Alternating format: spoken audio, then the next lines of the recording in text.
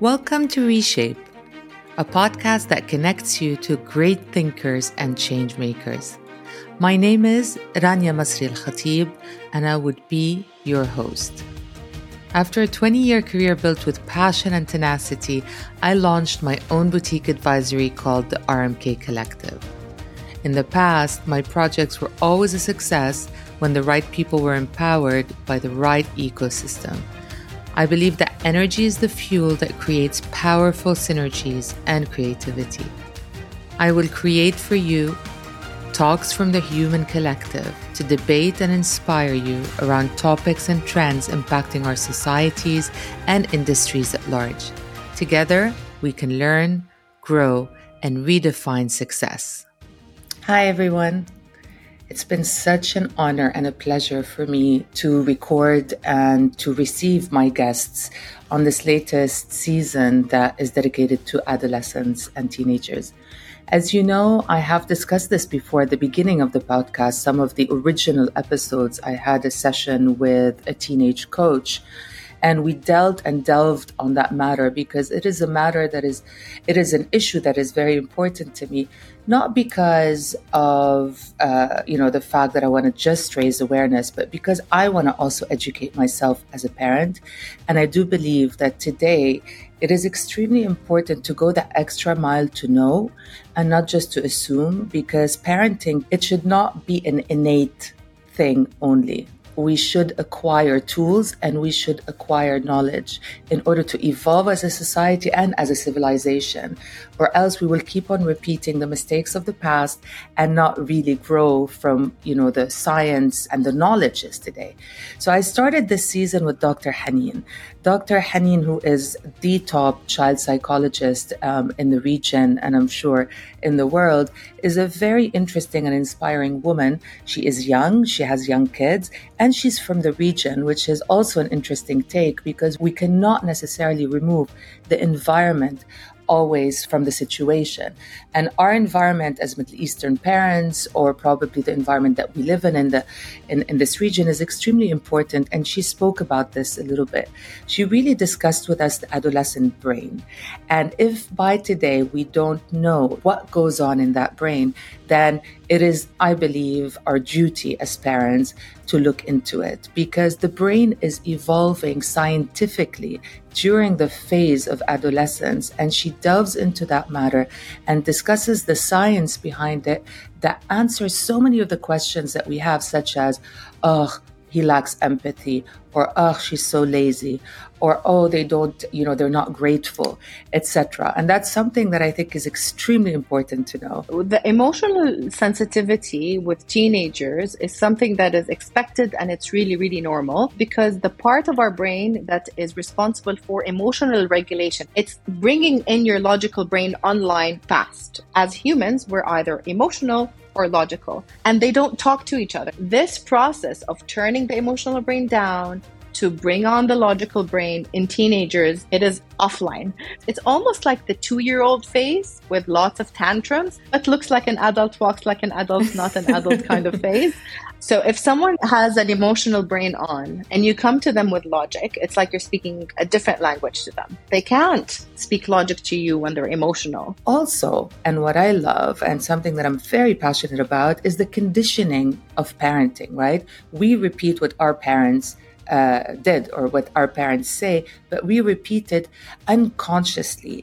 And many times this is something that we need to be extremely aware of. And she goes more into that detail, and I love it. It's very refreshing to see parents who want to talk about the conditioning or not wanting to sound so much like their mother. And I also went through that a lot, and wanting to be the best version of who I am and feeling angry at myself and guilty when I don't do what I'm supposed to be doing. And recently I've learned that while all that is good and dandy and reading the science and understanding that, there is a huge part that we forget to talk about with parenting is acceptance. Because if you are fighting with yourself so much all of the time, then that energy that you're bringing into the situation is also heavy. That I don't want to sound like my mother, or I don't want to be my mother, because my mother was wrong and I'm trying to do what's right, always puts you in jeopardy of failing as a parent. So you are always frustrated and feeling guilty at not being the perfect parent or doing the things that you're supposed to be doing.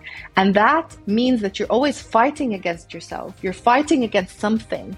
Rania wants to do something, or her intuition or her feeling made her do something. And then there's a little voice in the head that's like, oh, Rania, you failed again. You're not doing what you're supposed to be doing as a parent. And that is really, really heavy. And one of the main areas that she speaks about is, when I ask her, how do we deal with them? What do we do? And she says it's very important to understand that this is a phase that they're passing through, and that it is an actual development of the brain and of their body and of their hormones, and they are growing. And during that phase, it's extremely important for them to feel heard. The caterpillar that's cocooning itself and then trying to form into a butterfly? But there's so much going on in there, but it needs its time. There's so much development. There's so much wiring and rewiring happening. And there's a lot of back and forth, but it is a process that is happening in preparation for something really beautiful. It's kind of a horror movie, so get your popcorn, because there's not much you can do. These are some of my main takeaways, but we go into so much more. It was also important for me to speak to Dr. Carol Shidia, who has been our GP for many years and a very, very respected doctor, that found that she's been getting too many visits of adolescents lately, probably children of her patients, that are coming in with health issues. And I'm going to say health, quote unquote, because our main discussion was around weight and weight stigma. And I found it very fascinating that we really focused the most on that topic and not on any other health issues. And it seems that is one of the most common issues that is impacting and affecting our adolescents today. But the big problem or the big solution lays in the parents and in parenting yet again. A lot of us believe as parents that if our children are overweight, that they are unhealthy. And she really addresses that topic and does not necessarily always find a correlation between weight and health. And it is really important for us to understand what are the tests that we need to do in order to determine if our kids are healthy or not. And that the weight issue is more of a society stigma, and that we really need to kind of hold ourselves accountable when we're looking at it, from that angle. Are we ashamed that our kids are overweight? Are we, putting more emotional drain on them by pressuring them to lose that weight? Are we really, as parents pushing in the wrong way? It takes a village, and parents alone are not going to make the whole impact, but they still are going to make the biggest impact. And at the end of the day, as parents, you can do what you can and believe that it's going to make a positive impact. And you're going to give your kids a lot of tools to face this unjust society. Ideally, we would hope to have a much systemic change in the society in general. But we should not wait for this to happen. We can start at home. That idea of stigma really stuck to me. It really stuck to me. And it is something that I discuss a lot with Anwar, with my husband as well.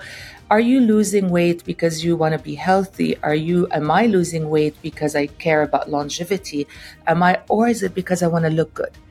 And is it because I want to look good because this is the reference of beauty in the society that we live in today? She spoke about so many sad stories really on how parents address this, but also our system, a system that is completely broken today, from the Pediatric American Association to the schools that we go to, of course, your household and the people that you live around.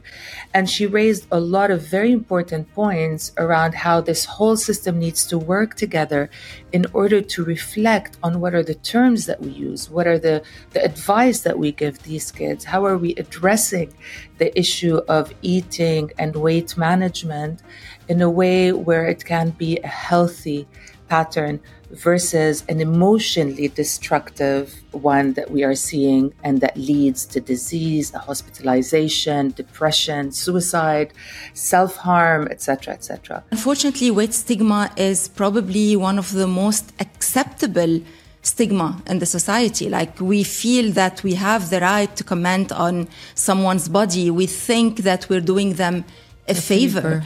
And it's everywhere. It's in the society, it's in the healthcare system, it's in employment, it's in fashion. People in larger bodies cannot find clothes they like. And it's the most painful in places where these people are expecting support and comfort, which is the medical system and the family. The discrimination is there. Making them feel that they're not good enough is there.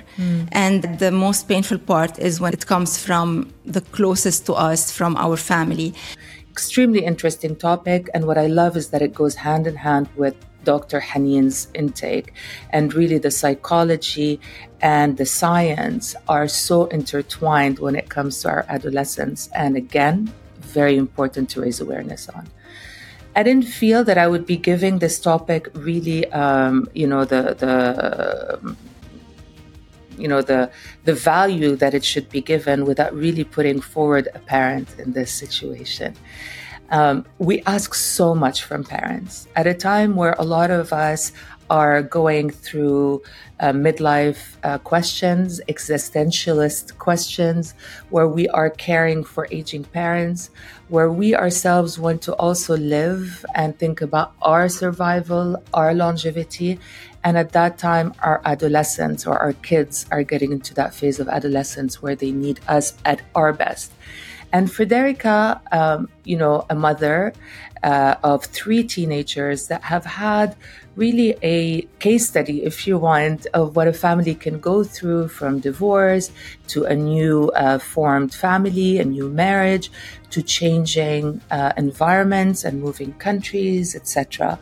And really, in a very, I would say, vulnerable matter, Frederica really sheds light on what it's like to be a parent from the parent's point of view.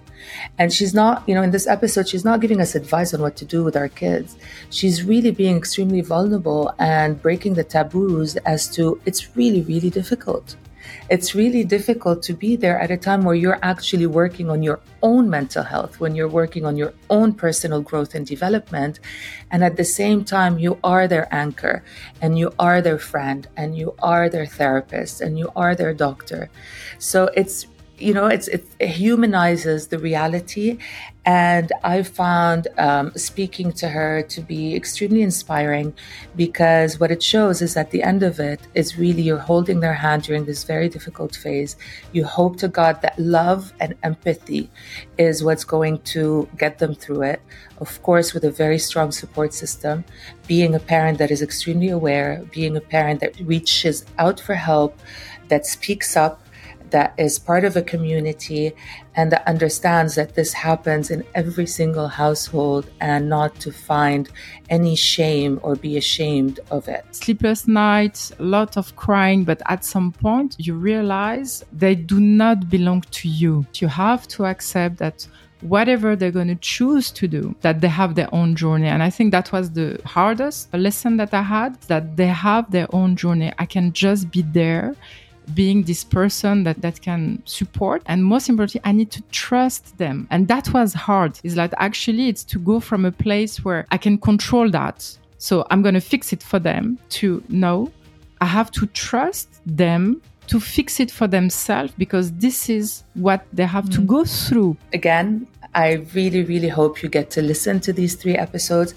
I really enjoyed speaking to this unbelievable group of women, all 3 of them extremely inspiring, and all 3 of them really trying to create an impact with so much passion when it comes to this topic, that I hope it's as contagious to you as it was to me. I look forward to seeing you next season. And until then, enjoy your summer and have fun with your teenagers. I'll speak to you soon. Bye. Thank you so much for listening.